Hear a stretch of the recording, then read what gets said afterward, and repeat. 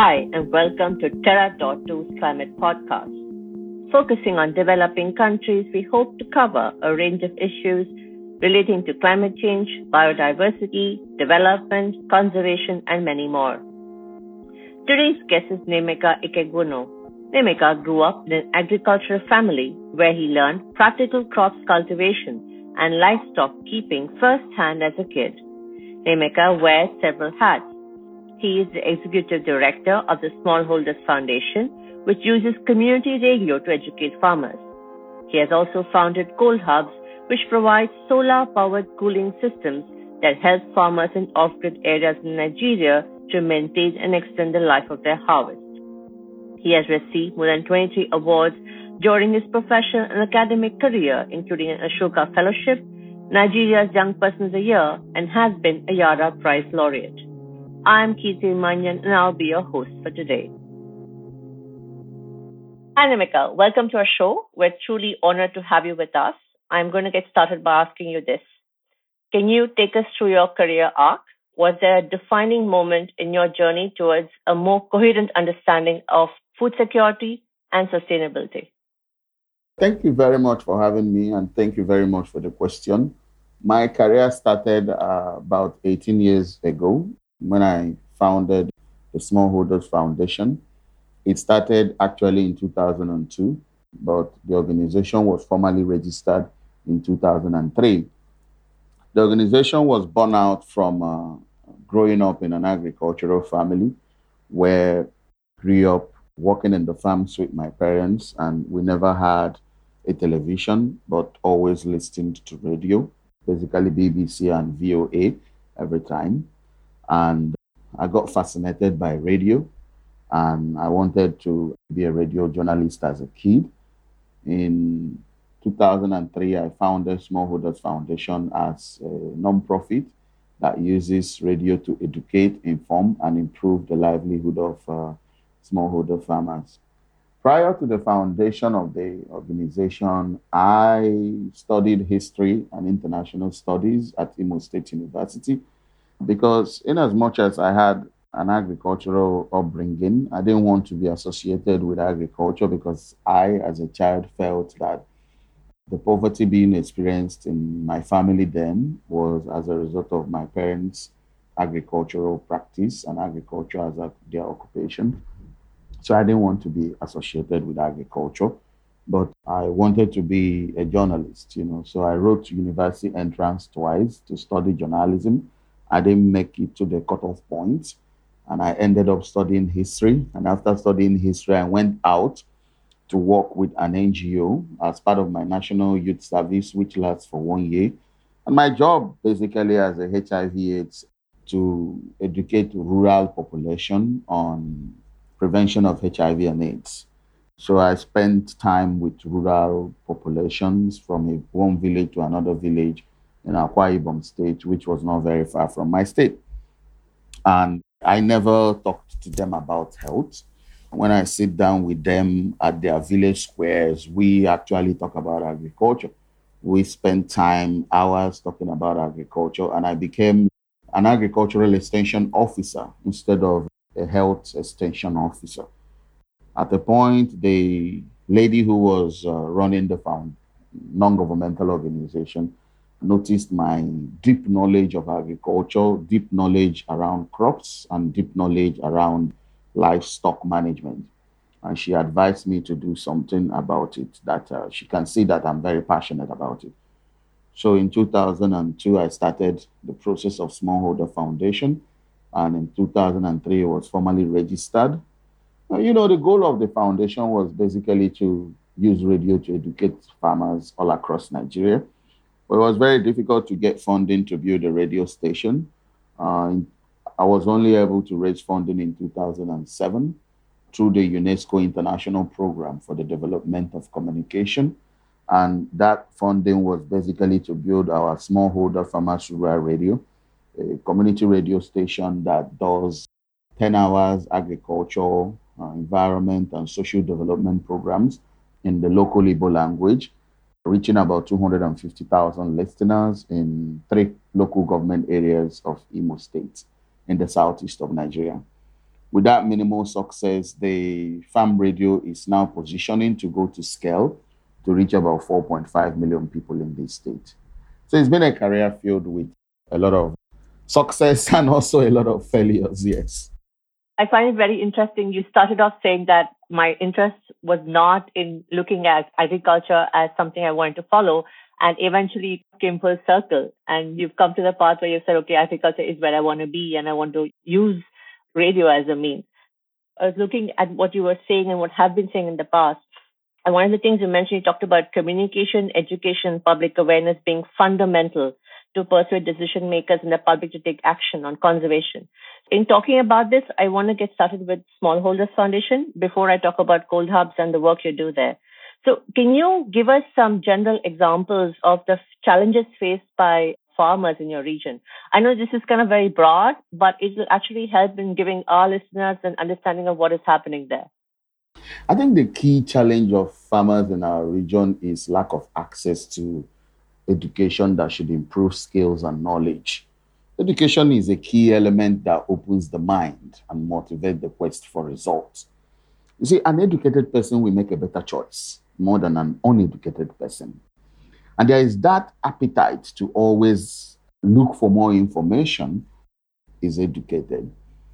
Right now, farmers in our region are practicing smallholder agriculture, which is number one, very small commercial, number two, not so sustainable, and number three is a poverty entrapment where a farmer has been growing cassava for more than 10 years, and the market trend shows that the price of cassava has never increased more than 1%.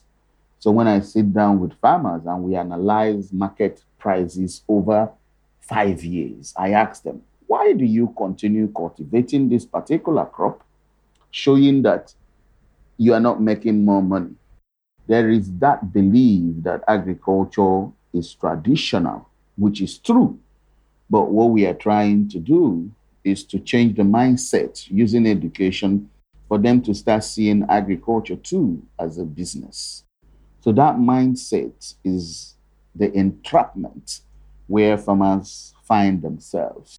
Now, every other thing related to agriculture, which are the numerous challenges, access to seed, secured access to land, access to irrigation, all-season farming, access to transportation, market access, commodity prices, every of those problems, for me, will continue to exist. But the biggest challenge is that it is actually the farmers who are going to change the status quo. They are going to redefine the practice once they are able to have as much knowledge as possible to change several of these inherent problems. So for me, education comes first, and the other problems of land, transport, market all come second. Education is the key. And then how did you help in resolving this? And then what role did your organization fixing things, so to speak? And as an organization, do you still continue to face the same challenges as before, or has the nature of your problems changed over time? So how we fixed it was to sit down with farmers to design educational radio programs that not only informs, but educates, and not only educates, but must show that it will improve livelihood. In improving livelihood, we make sure that such educational programs are timely, relevant, and well adapted. Over the past 13 years, we've done more than 3,500 radio shows on all topics you can imagine, from best practices in cultivating tomato, to tomato disease handling, to tomato markets access, to commodity prices of tomato over 5 to 10 years. We've done radio shows around livestock, goat keeping, cattle rearing, poultry keeping best practices, how to identify key diseases, why you should start with the brood stock that is healthy so that it will give you the right returns. If you are going to do poultry for egg or for meat, this is the right step to take. And we've gotten responses. And we've actually put our educational radio programs on other radio stations that have wider coverage, because ours have a smaller coverage. So with that, we have been able to receive more than 100,000 responses in letters, in text messages, in physical visits to our outdoor demonstration days, to our extension visit days to villages. We've received more than 100,000 responses from farmers. Age-long practices and generational practices are very difficult to break. Think that over the past 13 years, we have been able to improve yield by 65% across board. And we think that has been translated to an increase in household income of between 40 to 50% for our listeners and also the farmers that we work directly with. That's excellent. I think this concept of trying to break a mindset or trying to change and let the mindset adapt to newer times is something that it weaves itself across lots of issues. And I think the work they are doing is really commendable. So one of your goals I read about was to produce a 20-episode radio serial drama about climate risk management. Have you managed to achieve that? And I'm just curious to know, that's all. We ran the first 20-episode radio serial drama on climate change management in 2010. It was across 5 southeastern states. Wow. The radio drama was in Igbo. It was broadcast in Igbo. And we think that it was listened to by close to 10 million people across these states. We built 95 radio drama listener groups. And these listener groups actually had a solar-powered radio and a mobile phone that they used to communicate to the studio after listening to every episode of the drama to ask the relevant questions. We have that open microphone time where listeners call in to ask questions. And we have 2 experts at studio. One is a climate change scientist, and the other one is an agricultural scientist who actually answer questions directly to all the farmers who are asking the question. So between 2010 and now, 10 years has passed. We travel all across this region and this country, and we still see that most of the practices that we promoted over the radio, farmers imbibe those best practices. They've actually left them and they are going back to the former practices that we've been preaching against. So we think it's time to do a second round of our radio drama with lessons learned over these past 10 years to actually do another repeat of that radio drama series. I think that's an excellent initiative, especially because you're saying that people are reverting or going back to what was. And I think it's a great initiative. Good luck with that. Thank you. I'm going to move on to Cold Hubs now. So Cold Hubs won the MIT Sol Award. And can you give us some insights into what place green energy innovations have in agricultural value chains? It activates infrastructure that is needed critically for agriculture to function. The green energy activates this infrastructure so that agriculture can actually start functioning. Because over the past years, there has not been any significant investment at the smallholder agriculture level. We have huge silos for storage of grains all across this country. Farmers don't go there to store their grains. They store their grains at their backyards. So what government does is actually government wants to do national grain reserve or national food reserve. They go and buy grain from farmers or excess farmers harvest and go and store in those silos. But those silos were actually designed that farmers walk to that place and actually pay a little bit of money to store their grain or whatever produce they have in those storage warehouses. Products like Cold Hubs, what they do is that they bring that needed infrastructure at the smallholder farmer level or at the fisherman level. And that fisherman sees that infrastructure as a key element to support his or her business. That's what Cold Hubs does, and that's what green technologies are doing for agriculture. It is amazing. It is amazing what solar energy is doing in agriculture all across Africa. I've seen farmers who never had irrigation buy a little solar panel and buy a little pump, and they do a pay-as-you-go model, and suddenly they can pump water.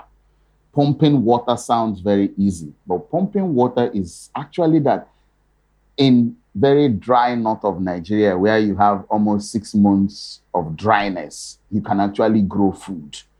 So you are not growing food only for the rainy season. You are actually growing food for the 12 months of the year.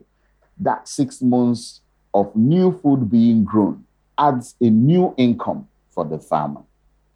And that new income he can use to solve additional problems like renting tractors or even renting space in our cold room. And this leads into my next question really well, because I'm interested in talking about food security. And I personally feel that it will become a huge issue for the future if it isn't already in some parts of the world. Like almost 8% of the population in Nigeria was found to be undernourished. And this is in 2015, according to the World Bank's development indicators. What role do you think your organization has played in addressing this? And what more can and should be done? I think for Cold Hubs, particularly, what Cold Hubs is doing is a key to food security, because for me, food storage means food security. If you cannot store food, you can be secured with food, just like every other aspect of life. If you cannot save for the rainy day, when the rainy day comes, that person will find life pretty difficult. So food security is related to food storage. And what Cold Hub does actually is to provide storage, solar-powered cooling services based on a pay-as-you-go model to smallholder farmers, retailers, and wholesalers to store their food as long as possible. For more than 21 days, you can actually store tomatoes, you can actually store green pepper, green beans, watermelon, strawberry, cucumber, carrots, lettuce inside the cold room. No discoloration, same water content. It remains fresh until the farmer, the wholesaler, or the retailer decides to pick up the produce and sell in the open market, until he or she is comfortable with the price being offered. So at that point in time, we are actually guaranteeing food security. At the outbreak of the coronavirus pandemic, Nigerians suddenly realized the need for cold storage at key points within the food value chain, at food production centers, on the road, and at food consumption centers that can hold food for a significant amount of time. And at that place, we can actually come and pick up a little bit of food to supply the population. And that's what Cold Hubs is doing, which I think is very critical to achieve food security. I see what you're saying is basically providing a valuable utility for farmers, especially in times like when the COVID crisis is on. So to understand value is really, really great. Which leads into my next question. What role does politics and policy play in the development of innovation? Can you tell us more about what the government needs to do to help you and others like you? I think the government should really support startups and innovative companies by opening windows where innovative individuals and companies can attract a little bit of funding to build their prototypes. The very difficult part of building Smallholders Foundation and Rural Radio and Cold Hubs was prototyping. Once you have a prototype on ground, people start believing that it is possible. Without a proof of concept, no commercial investor is going to invest. You have banks, impact investors, venture philanthropies that have a lot of money, but they are not investing in risks. They don't want the risk. So that is where government and policy comes in place. Government and policy should really think about that very fundamental early stage. That early stage is building a prototype, testing that prototype, refining that prototype, and now having a real minimum viable product or a proof of concept. That is where government should come to support startups, innovative companies, and innovative individuals. So it sounds to me like social entrepreneurship is very, very hard. I'm sure all of what you have talked about sounds like it's been really, really hard to get your message, and the work that you're putting in is really showing, because it has been a hard slog, so to speak. So what advice then would you give to young people who are trying to establish themselves in the clean tech sector, for instance? I'll tell young people who want to step into social entrepreneurship to just jump into it. Jump into it. Don't waste time. You know, those challenges and risk along the road only makes you strong. It only pushes you and stretches your intellectual ability and your perseverance. But, you know, once you've decided and signed up to social entrepreneurship, you should actually realize that hard work and determination and also commitment is what will make you successful. Those failures, those closed windows doesn't describe who you are. It doesn't describe your idea. It doesn't describe your innovation. It's just that at that moment, you may not be fit for the program or for the competition or for the business plan challenge. But there are several other opportunities that windows will keep on opening. So far, you have a good idea. Don't relent. Jump into it. Tell people as much as possible. Shout on top of your voice. One day you will be heard and you can be able to create it. Moving on from this, can you give us a general idea of how climate change is perceived in Nigeria? Is this something that is fully understood, or are extreme weather events seen very much in isolation?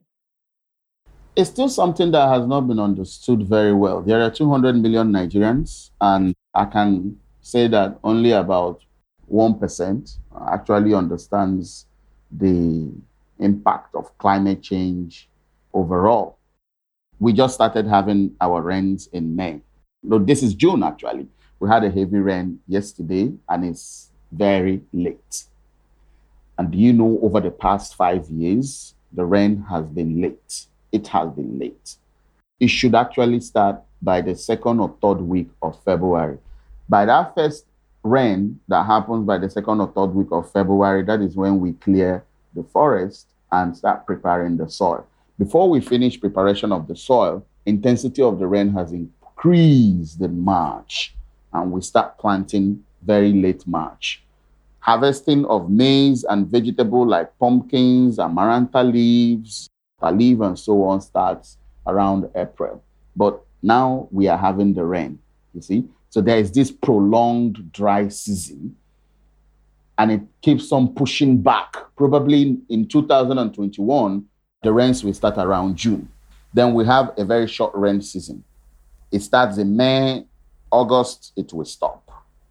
Stay for about 3 weeks, then September, it will not be very heavy anymore. It can be once in a week, twice in a week, as the case may be.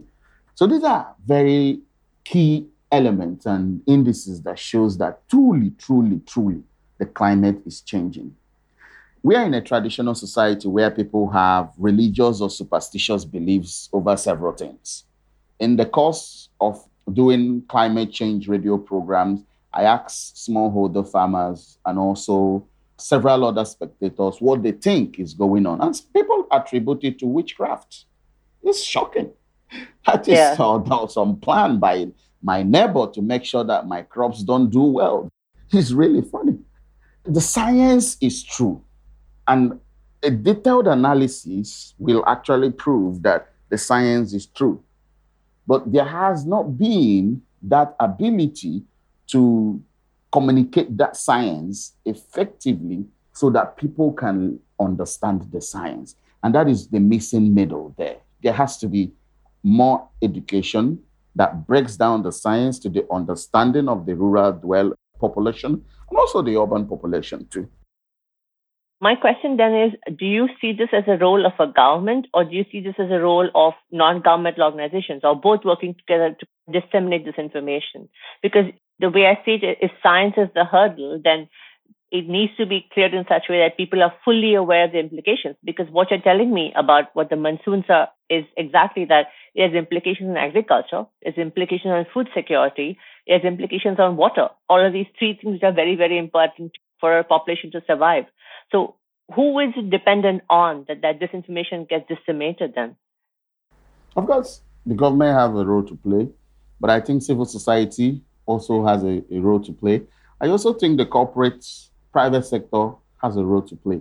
So it's actually something that has to be a tripartite or quadruple arrangement where non-governmental organizations has a role, governmental organization has a role, private sector has a role, and civil society like labor movement, pressure groups that are not non-governmental organization also have a role to play.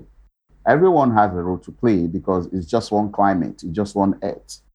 Yeah, absolutely. Do you personally have heroes in the climate movement? Someone you look up to, for instance? Well, I really admire Jane Goodall, the chimpanzee lady. She talks a lot about climate.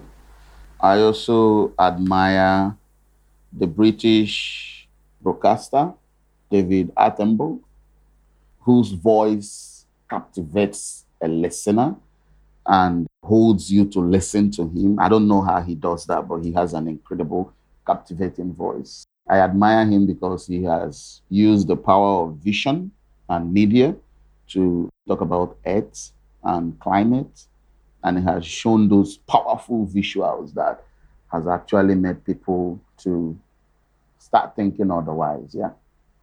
I think two of them for now. Okay, lastly, any last words for our listeners? To the listener, it's an honor for you to listen, and I'm very happy to share these insights and experiences. There's a lot of role for all of us to play. There is only one climate, only one earth, only one planet. And I think everyone has a role to play, no matter how small. Small roles like recycling plastic or having one-use plastic are key roles. Roles like making sure that you go to the supermarket with the same bag so that you don't have to request for new packaging every time. Those little roles are actually what makes a difference because we are change agents ourselves. Thank you. Thank you so much for your fabulous insights, Nimika. I think our listeners have learned a lot today about social entrepreneurship and the ground reality of being one. Thank you so much again. Thank you very much for having me.